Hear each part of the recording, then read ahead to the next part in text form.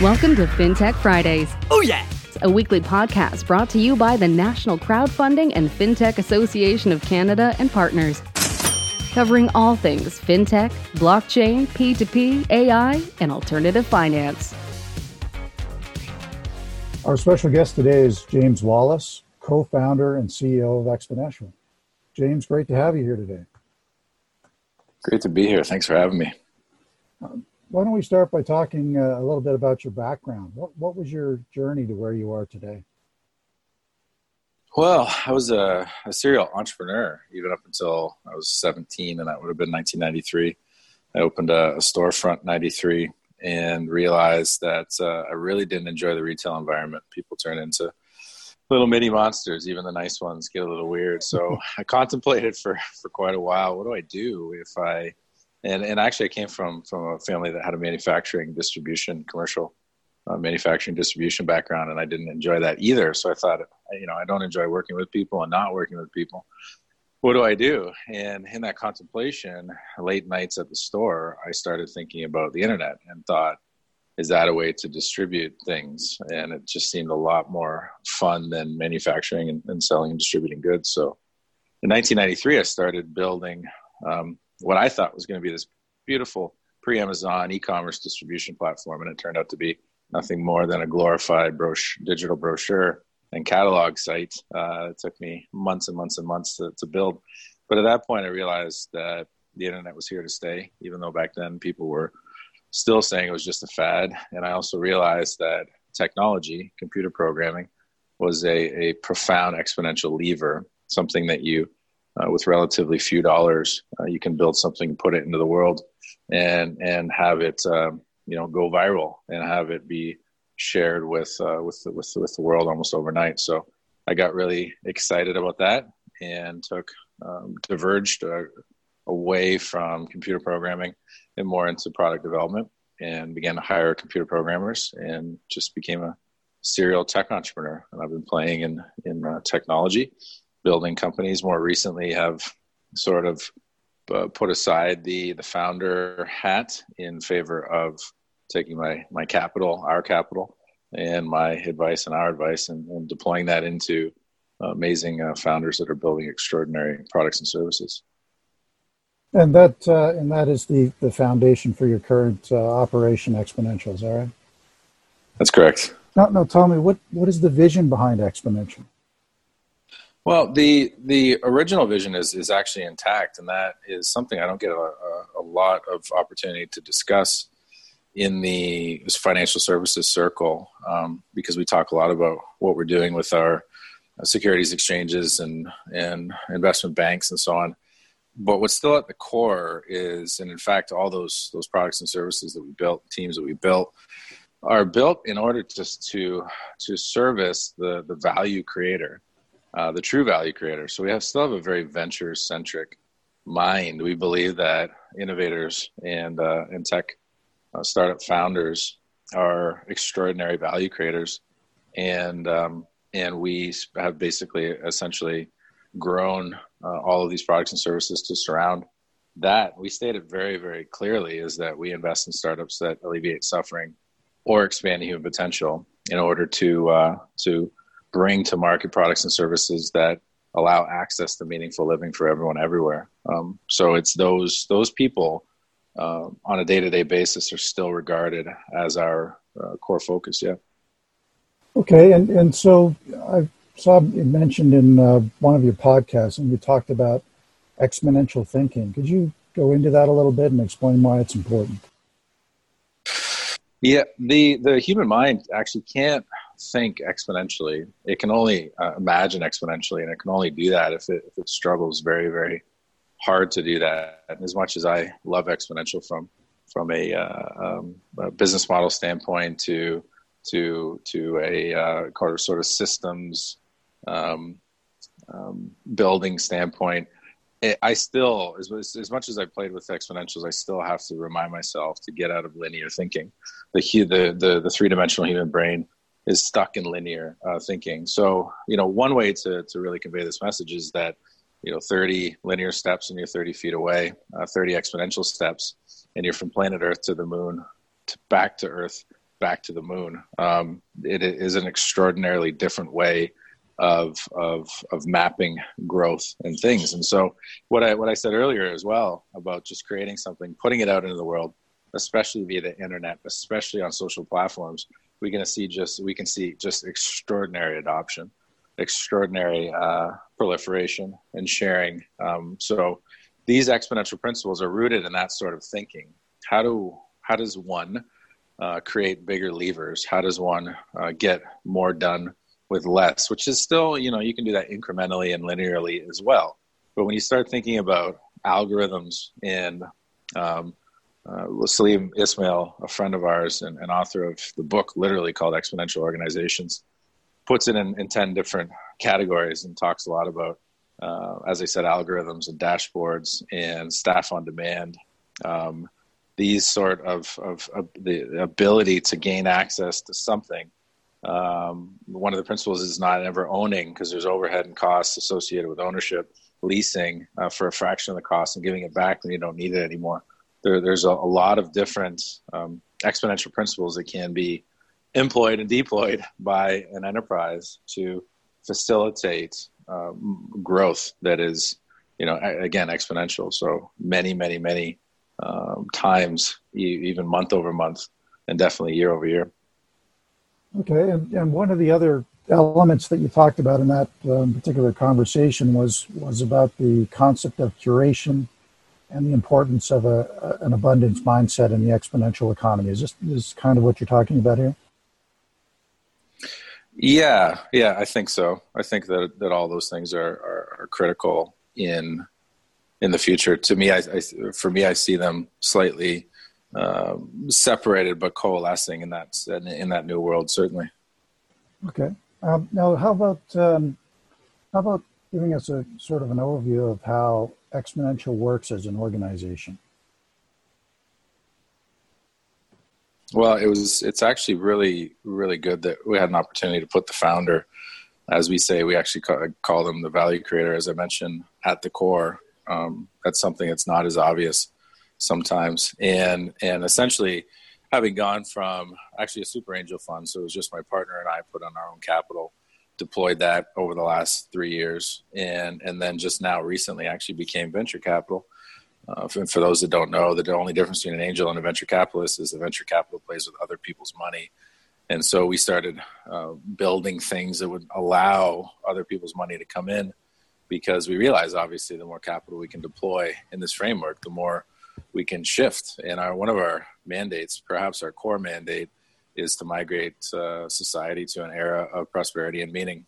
And through the essentially digitizing everything and creating this new digital economy, which is democratized, open, and freer. So getting back to where we were, we realized that the digital economy was forming around us, and we could either be an active participant or a passive participant. We were going to be a participant no matter what.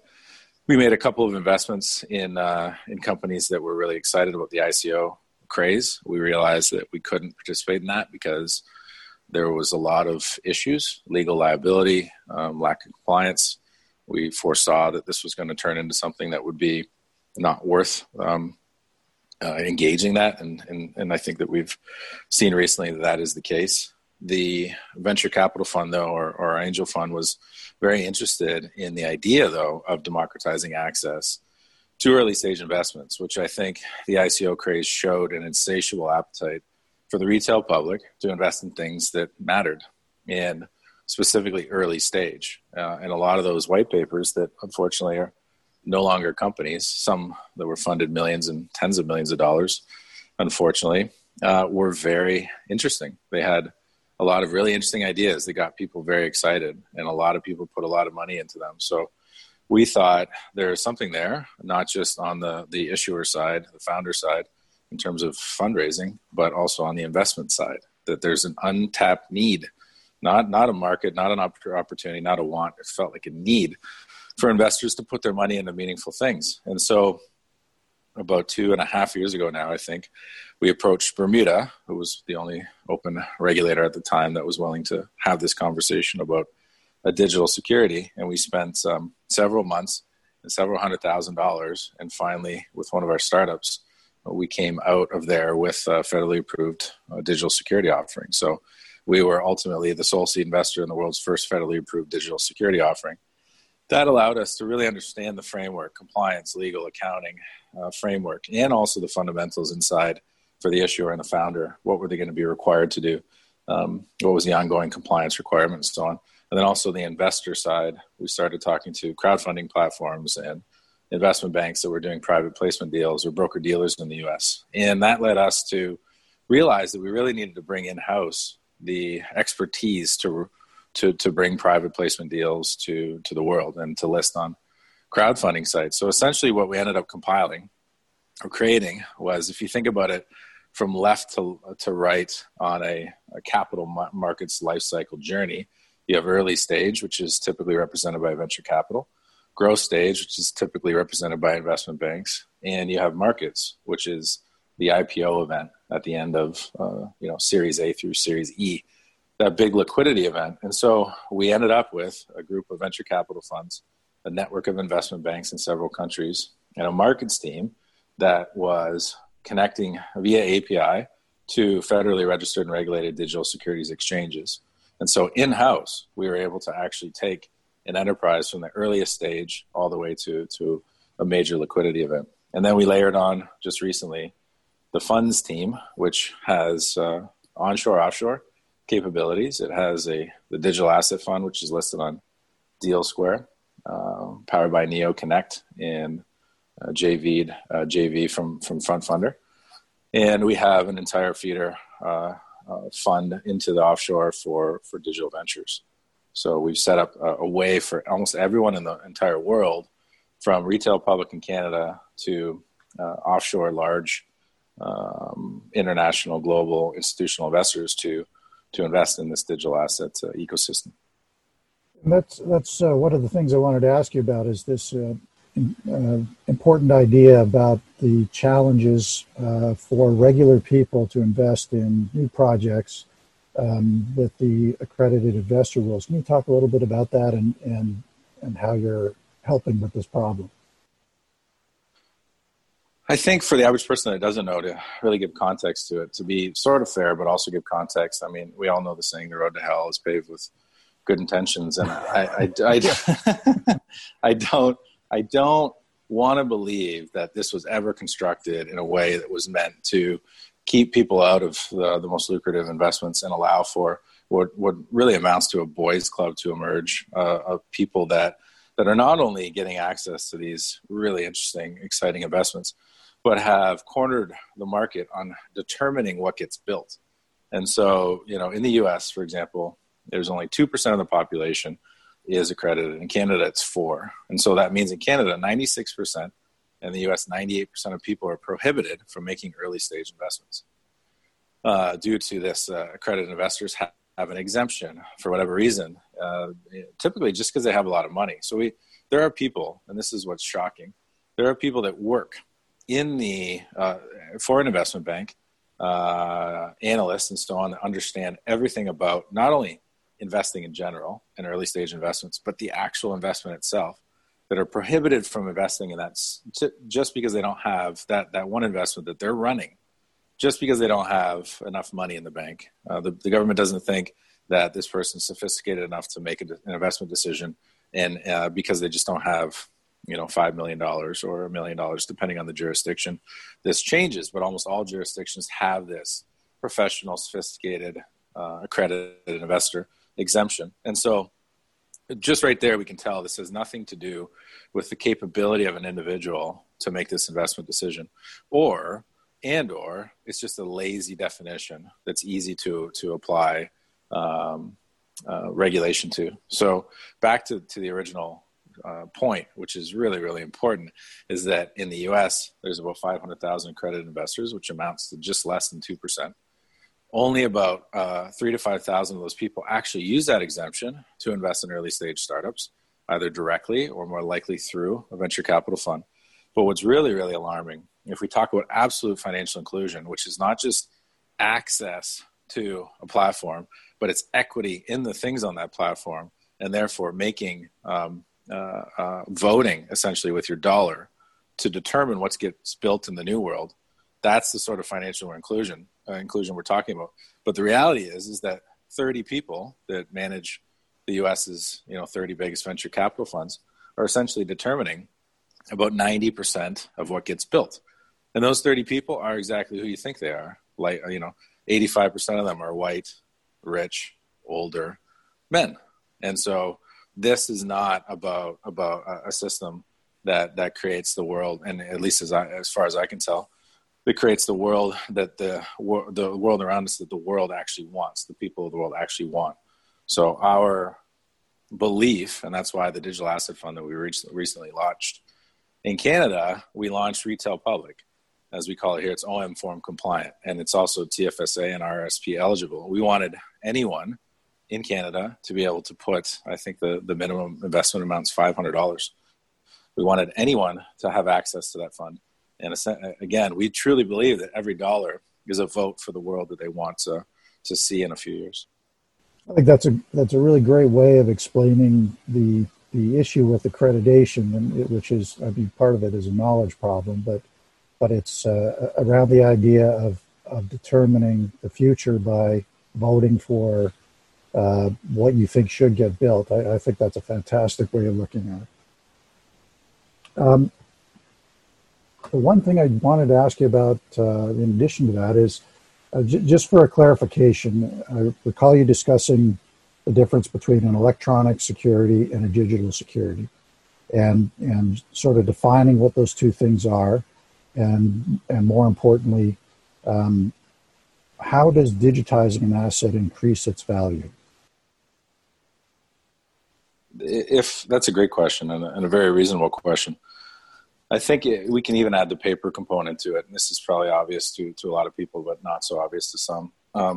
The paper security was the thing that was traded, the thing that was stored, the thing that was literally handed from person to person for hundreds and hundreds of years, going back to, who knows actually. But some of the earlier sort of stock exchanges and stock trades were in Europe, and they were about sending vessels over to the New World. And obviously, more recently, but still a long time ago, the New York Stock Exchange was a group of men in the park in New York trading paper securities. And that led to what we see today, not just with the New York Stock Exchange, but with all securities trading on all major exchanges. And I think that there was the technology to take it from digital to electronic was a significant event.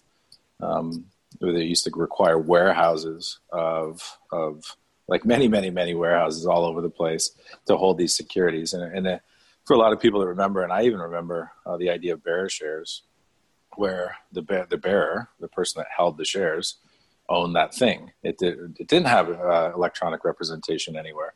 It was literally that thing. And obviously, one of the reasons why they're gone is because of compliance issues. You couldn't track who the owner was. They're largely gone from the planet today. But this migration from paper to electronic allowed, instead of 7 days for someone to climb to find the time to climb 3 stories and go over this large floor to find this one little paper security, and then give it to a courier and send it up the street or across the country, to be able to put that on a microchip and be able to retrieve that as quickly as they could was obviously an innovation. Now, many still have that paper certificate warehoused. It's just about the retrieval is much, much quicker. Now, the difference between electronic and digital, and I definitely get the confusion there, because digital is a technology and electronic is also, I guess, a technology. But the difference is, and so I often say a paper security is a security, an electronic security is not a security, and a digital security is a security. And the difference is that is a difference of ownership. It's a difference of control. The electronic version is a facsimile, and I can't, and no one should downplay the benefit of electronic versus paper. The public markets, and one of the arguments against digital, and not against digital, but put toward the idea of how important is this digital paradigm, is they work pretty well, right? And that's very true compared to the paper model. but it's not at all true compared to the digital model. And so for example, I mean, even in the electronic world, we have theft, loss. So broker dealers or other investment dealers stealing these things or going bankrupt and losing them. We also have, I think it was Dole, the fruit company, and unbeknownst to it itself, not its fault, but its investment bank's fault, sell shares that didn't exist. And that is only possible because someone made a mistake somewhere. An electronic version of the security was created and was correlated to a system or a database that didn't know that shouldn't occur. A digital security, on the other hand, and the first point actually I want to make before I finish that thought there is that, this comes in, digital securities are typically 1/5 to 1/10 the cost of trading electronic securities, simply because a lot of the intelligence of the security is embedded in the digital version and not the electronic version. So you don't need all these other market participants, transfer agents, custodians, clearing and settling services, et cetera, to get involved because it happens naturally. It's quite literally programmed into the thing. But the digital security itself is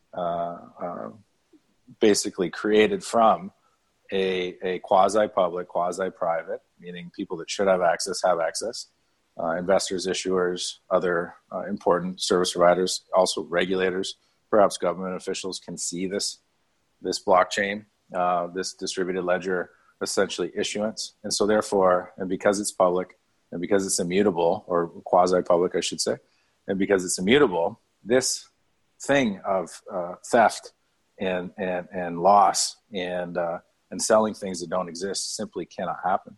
And so it's much, much more secure. It is, and that's why we say it is a security, because it is representing the paper security, which is the world we live in today. In 3 to 5 years, there'll be digital native security issuances that aren't correlated to paper. But for now, because that blockchain is immutable and public, we can know for sure that it represents the actual security. So that's why we believe it is a security where the electronic version is not. Okay, that's terrific. And I think the one thing a lot of people don't realize when they're doing a trade on their phone or whatever is all of the processes in the legacy market is just it's an incredible number of people, processes, checks, and all this other stuff that they never see, and they probably have no idea even exist. It's enormous. Mm-hmm. It is absolutely enormous. The number of things that get moved and the cost that gets buried. And so people, I'm glad you brought that up, because the cost of large trades, for example, how brokers have to put aside 5% of the trade and take 3 days to settle it, the amount of capital that's locked up from that as well. And there's all of these things that are occurring. And fortunately or unfortunately, I think it's cool, especially the retail public market has these cool little Robinhood and Wealthsimple apps that made this look really easy. And you could say, well, it's cheap, it works well, and it's cheap, right? But the reality is that the costs are buried inside the investment itself. And so all they've done, it's kind of like when you buy a house, you don't pay for that broker, right? Of course you do, right? The seller. Yeah. The seller has built that into the cost of the house. So if there were no brokers, if there was a software to do that, that house would be 3% cheaper. So in this case as well, what we'll see is that the retail public has been convinced, misled, indoctrinated into thinking everything's free now. But the truth is it's baked into the cost of the item. So the cost of the item will go down or the value will go up. Either way, the investor will benefit. Yeah, and so taking that by extension, so the concept of when an asset is digitized, that it increases in value. Can you explain that a little bit based on the way you're approaching this here? Sure, and I think one of the best sort of frame of minds to have in thinking about this is compare, say, the US dollar to the Zimbabwe dollar, or more fair would be the Canadian dollar to the Zimbabwe dollar. The US dollar is its own currency. Bretton Woods, was an attempt to make the US dollar the world's reserve currency by taking it off the gold standard, et cetera. It largely succeeded. The petrodollar creates sort of this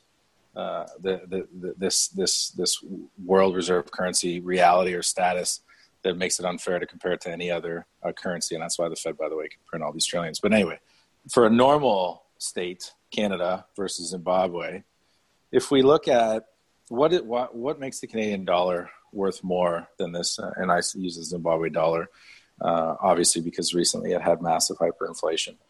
And there's a lot of reasons. And so obviously we understand that Canada's proximity to the U.S. Helps. Canada's good school system helps. Its fondness of equities and innovation helps, et cetera.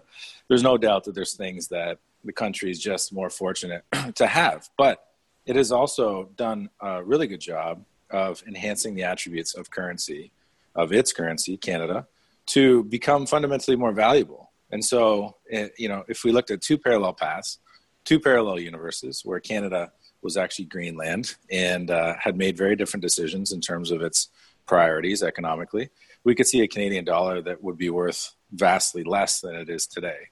And so some of the things, and there's 8, there's probably more than that, you could imagine more, but typically there's 8 characteristics of money that increase or decrease the value of that money.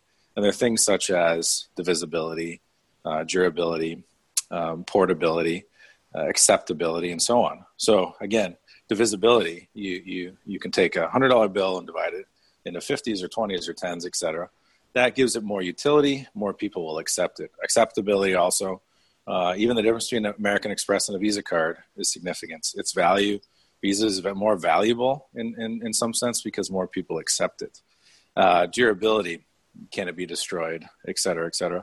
And so the one thing that it's also important to understand is that the people that are doing the digital asset thing right today are not saying, I'm creating something out of nothing and it's only going to exist in the digital asset world. I think that is either naive or willfully, incompetent or an attempt to take advantage and not a smart approach to this. So we have simply said we're going to acknowledge the world that exists today. So in our fund, we have some of the smartest people that represent real estate, smartest people that represent ventures, bonds, public equities, precious metals, et cetera. All of them are experts in their own asset class, finding the best paper assets, the best conventional assets, the best real world typical assets they could find. And then we are adding a digital enhancement to it. And so this digital asset, this digital representation of it, which is actually not a facsimile, but an actual representation of that asset, now becomes more valuable because of all the things that I said. It becomes much more portable. So let's say public equities buy Apple shares. The markets in the U.S. are 9 to 5, and Monday through Friday they close, and that's it.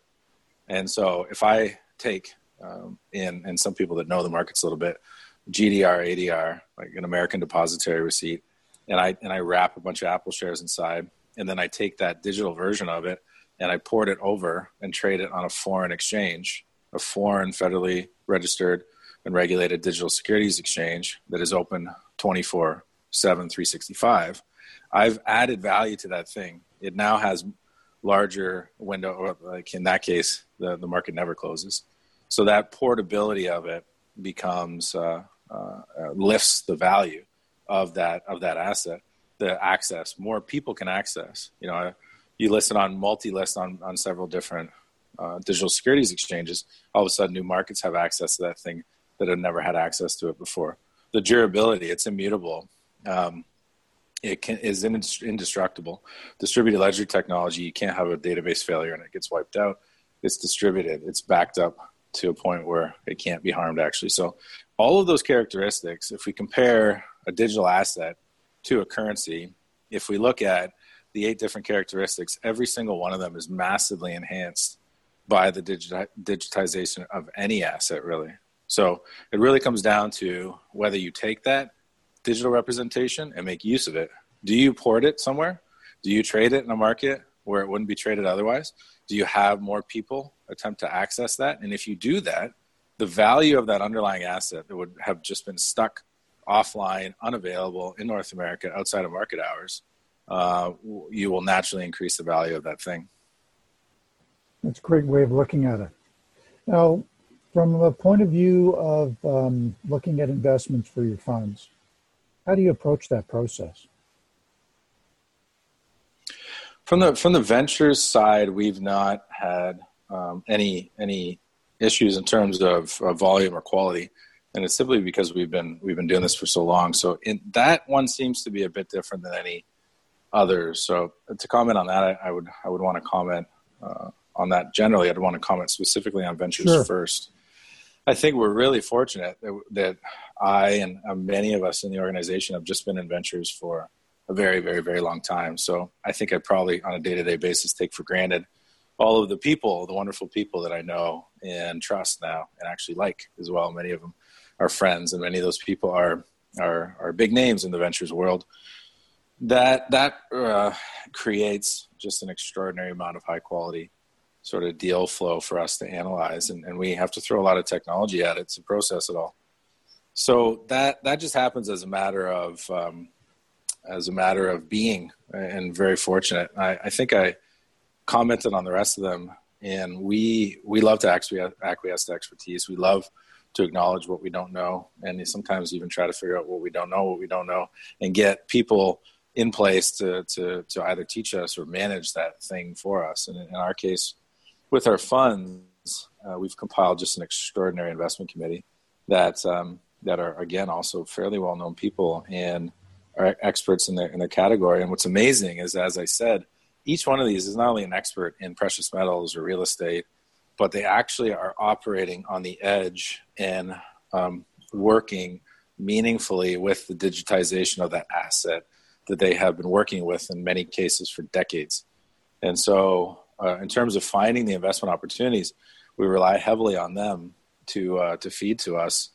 And our intention is always, our investment strategy as a fund compared to another fund needs to be better on just with paper alone, that the digital enhancement of it should be just extra alpha, extra gains and extra returns. And we always want to hold ourselves to that very, very difficult and strict requirement that our paper conventional investment strategy alone needs to be better than anything else that we see. Okay, and I recall that you had discussed in one of your podcasts or presentations that the existing nature of private markets is largely archaic. Can you elaborate on that a little bit?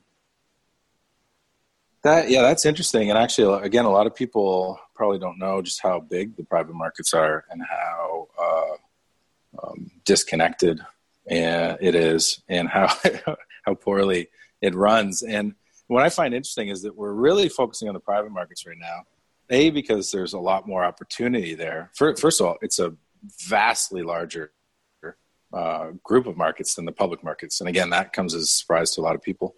Vastly, vastly larger. And also, going back to the other point that I made too, is that it is sort of true that the public markets work fairly well. The rest of the story is that they could work about 10 times better, 10 times faster, 10 times cheaper. And we want to do that too. And that is really, for us, the most important thing, because our core determination is to democratize access to early stage investments and early stage fundraising, absolute financial inclusion. So that will require the public markets. But what I find really interesting is that we are in the private markets very intentionally.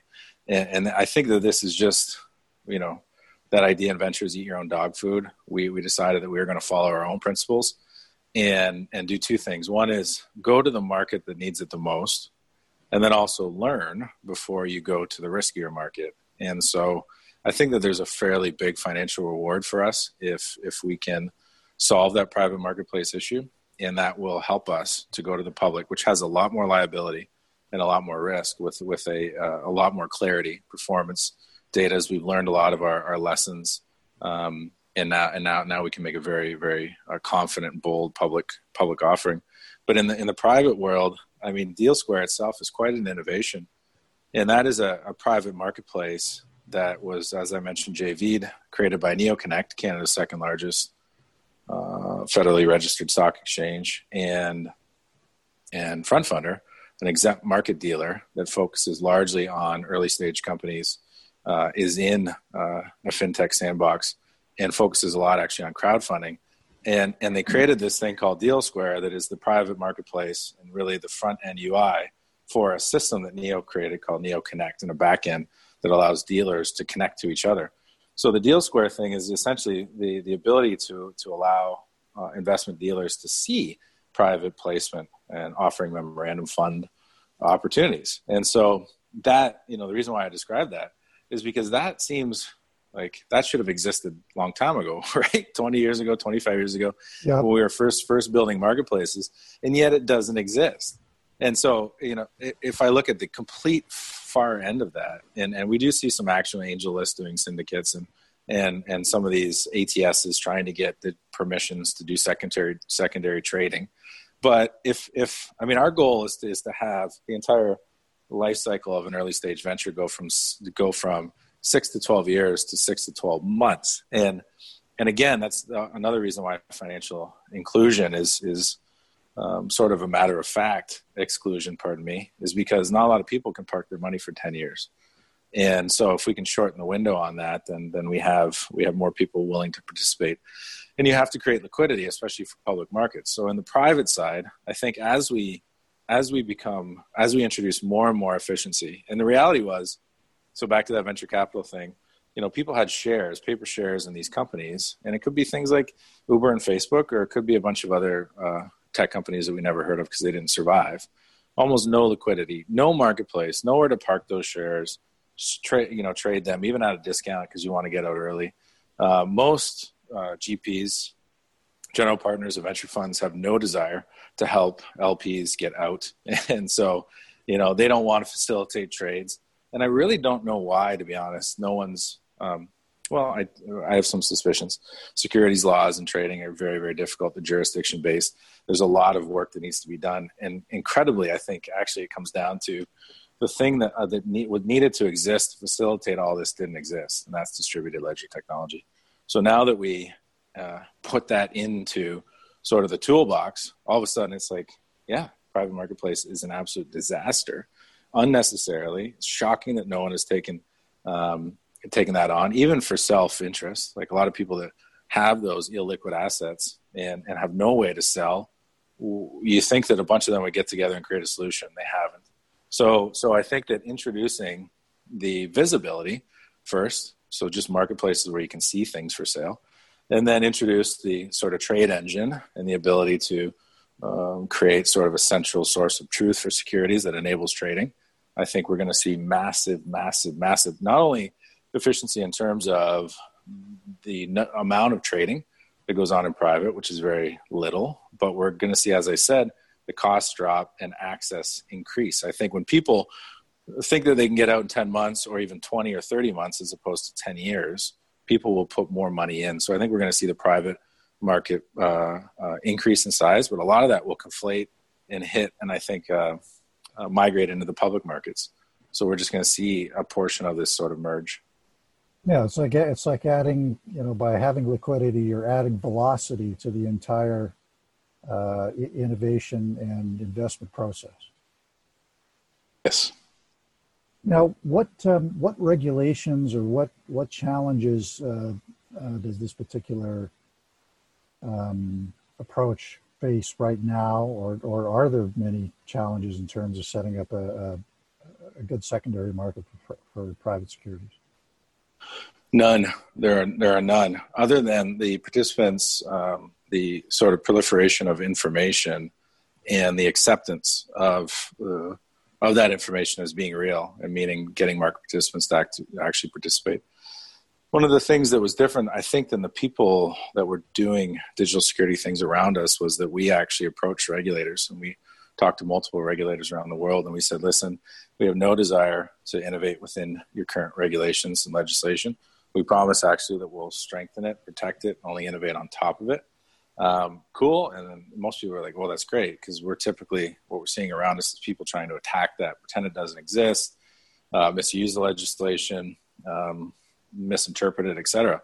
And so fortunately, I guess for us is that we had a real business case for making this work. So we also spent a lot of money with accountants and lawyers to make sure that we were always far on side. Now, we did invest in startups that were playing in fintech sandboxes, asking for exemptions. And I do think that more inclusion can occur when regulators do allow for these temporary exemptions and see that they're not going to cause anyone harm, other than maybe the people that are extracting significant amounts of value from the ecosystem.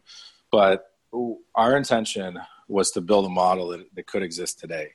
And so the reason why I very bluntly, confidently said none is because we actually believe that we have a system that is full circuit. It goes from one end to the other, that all necessary stops and checks for compliance are met, and all the issuer and the investor are getting maximum value with actually the least number of stops.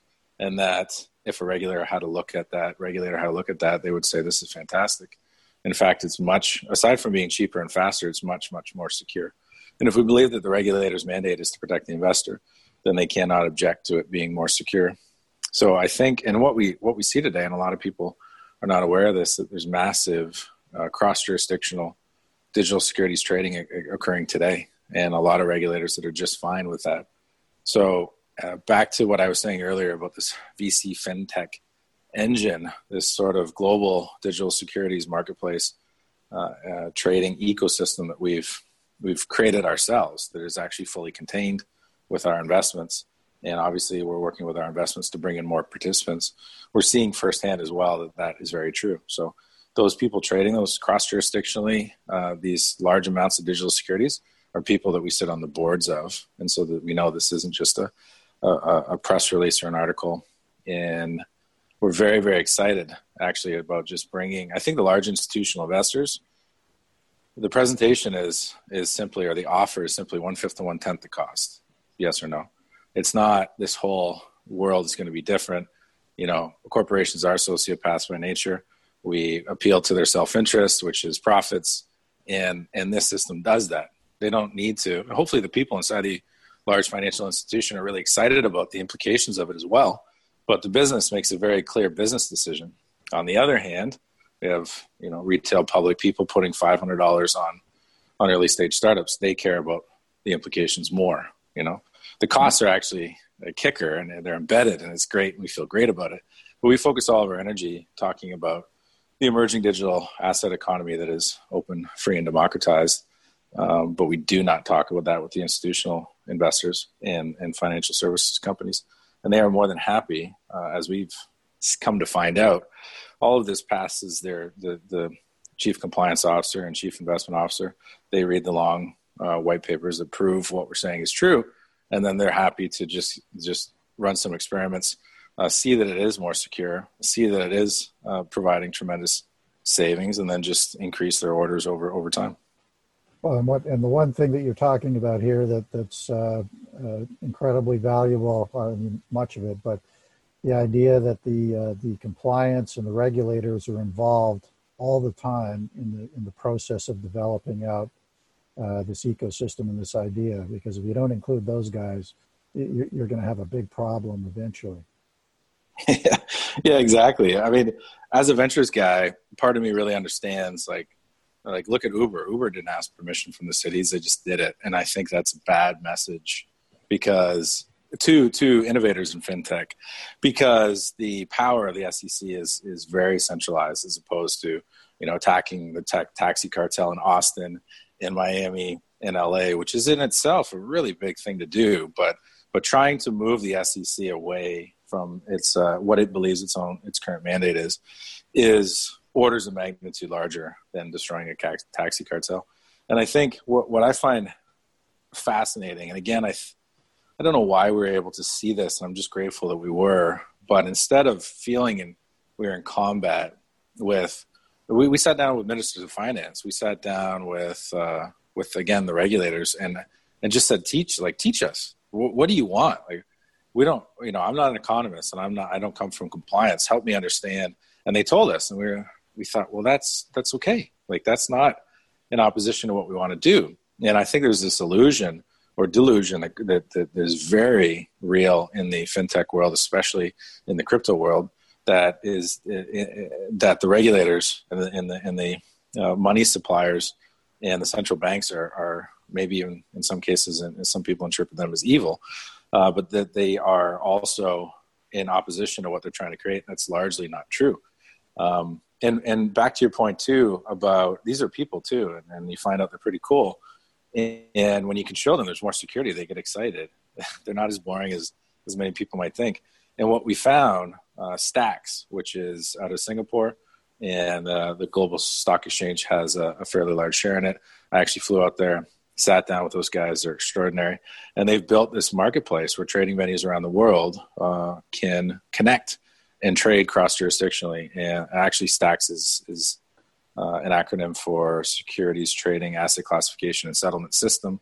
And it's designed solely with distributed ledger technology to facilitate that, not just blockchain-based DLT-based securities trading, but cross-jurisdictional. And they're talking to major national stock exchanges and doing tests, beta tests, large beta tests. Anyway, they also were keenly interested in the regulator's perspective. And here's what's amazing is the amount of work that goes in to sort of proactively creating all of the documents that the regulator needs for companies to submit, even just small IPO, small public companies is excruciating. It's extremely costly to the business. You can't be building your sales team and operating, expanding business objectives when you're filling out compliance reports and details and submitting that to the SEC or equivalent in your jurisdiction. And so the question was obvious. The question was, if this is immutable and quasi-public, and if every single trade is memorialized to this ledger, if we could give you that sort of God view in your jurisdiction where you could see every single trade that was ever made, and also some of these public company reports that have to be sent in, but minimized, so abridged versions of everything, would you stop these companies from requiring them to submit all of this stuff, which, let's be honest, they almost never read and is only resourced or sourced when a public problem occurs and they look 6 months ago and then they start some sort of enforcement action. In this case, so that's very reactive. The crime's already occurred or the infraction's already occurred. In this case, they can spend time and we can actually embed machine learning, AI, and even just predictive analytics for them looking for certain sorts of behavior. And they can proactively look at market participants that may be offside. And instead of having the 99% that are innocent providing all of this detail that disrupts their business, instead they're searching for the 1% of people that are offside, which seems like a more fair system. And they're excited about that model. That's great. Now, for a final question, any thoughts on, coming out of the current, shutdown that we have? There's some discussion around the challenges that entrepreneurs are having, and venture firms can help get our entrepreneurs and our startups back on the road to recovery and building things. Do you have anything that you wanted to?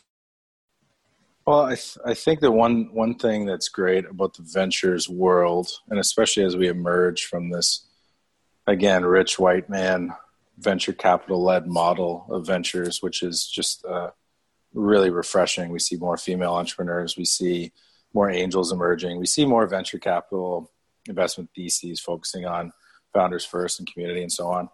And that has really led, I think, especially in the Toronto area, in New York area, to communities, real actual communities, and not just a set of Starbucks that venture capitalists and founders meet at. And I think what we're gonna see right now, and I know every single country has its own approach and has its own programs. Canada so far has seemed to be doing a fairly great job of wage subsidies that include tech companies. I've been actually quite surprised to see that. Not so surprised because the federal Liberal government has been really involved in tech sort of investments and in supporting the tech community, especially here in Toronto. But I think that the thing that we need to do is to support each other. And I think where venture capital funds and angels can do follow-on investments to provide bridge capital. And again, I was surprised the federal government has put forward significant. In fact, one of our venture capital funds is able to, I think, investments that are made since January that the federal government will match those. And if we choose to follow on up to a certain amount, match that as well. And so that is pretty extraordinary. And we put one of our investment bankers on that, compiled a bunch of information, created a slide deck, and distributed that to our founders to help them determine. I mean, if you don't need the cash, the capital, that's fantastic. Many early stage startups do need that. And so that support is important. I don't know how long that'll continue. And so I don't expect to necessarily want government participation. We will take it while it's there. I think what this is going to come down to is that founders first mentality, whether it's real or not, first of all, is going to be seen. So the venture capital firms that have said it and aren't there for them at this very, very difficult time are going to be found out. And that's a good thing. And regardless, I think that the innovators these are people that naturally take a lot of risk. It's hard, even in good conditions. And so I'm hopeful that the mentors and the advisors and sponsors and the LPs are able to just over-deliver. And the fact that we're at home and we're not having to waste time on commuting, and in some cases, maybe for some people showering, they should use that time that they get back to do Zooms with their founders and actually ask them, not only how's your runway, but how's your mental health? How are you feeling? And I'm hopeful that we take that trend going from strictly looking at investments sociopathically to realizing that there's a full spectrum here of people, and it should have a social impact sort of or social responsibility, and the founders do matter, and the founding team is amazing, and realizing that actually when we take care of the people, the investment becomes more sound and more interesting. And I hope that one of the benefits that we get from this extraordinary event that we're all living through right now is that we just get more of that. We realize it's all about that, and we should stop some of these little silly things that we do as a matter of probably just legacy mechanics of venture capital, and instead just collapse in on the people, and not just, like I said, solving basic business issues, but ensuring that that people are safe and secure and as happy as they can be and as healthy as they can be. And I think if we focus on that, the business it takes care of itself from there. Full of your time that we didn't discuss so far that you wanted to talk about today? No, I thought, wow, I can't believe nearly an hour went past. Yeah, I could do this for another hour, but I think you asked very, very awesome questions, and I had an opportunity to get a little bit more detailed than I normally do. So hopefully anyone listening to that, that's useful. So I appreciate your time. This was great. Yeah, and we can always do this again sometime. Before people connect with you and learn more about Exponential, so we can get that in the notes. Exponential.io is the best place to go. From there, click around to see what calls to you. There's going to be a lot of options to join the community, make investments, submit applications for funding, and so on. There's a lot going on that site. And I think it's pretty concise, though, so you'll be able to find your way pretty quick. Okay, that's terrific. Thank you so much for your time today, James. Sounds great. Thank you.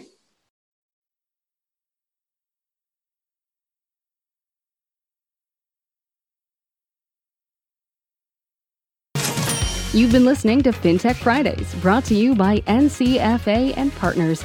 Tune in weekly for the latest FinTech Friday podcast by subscribing to this channel.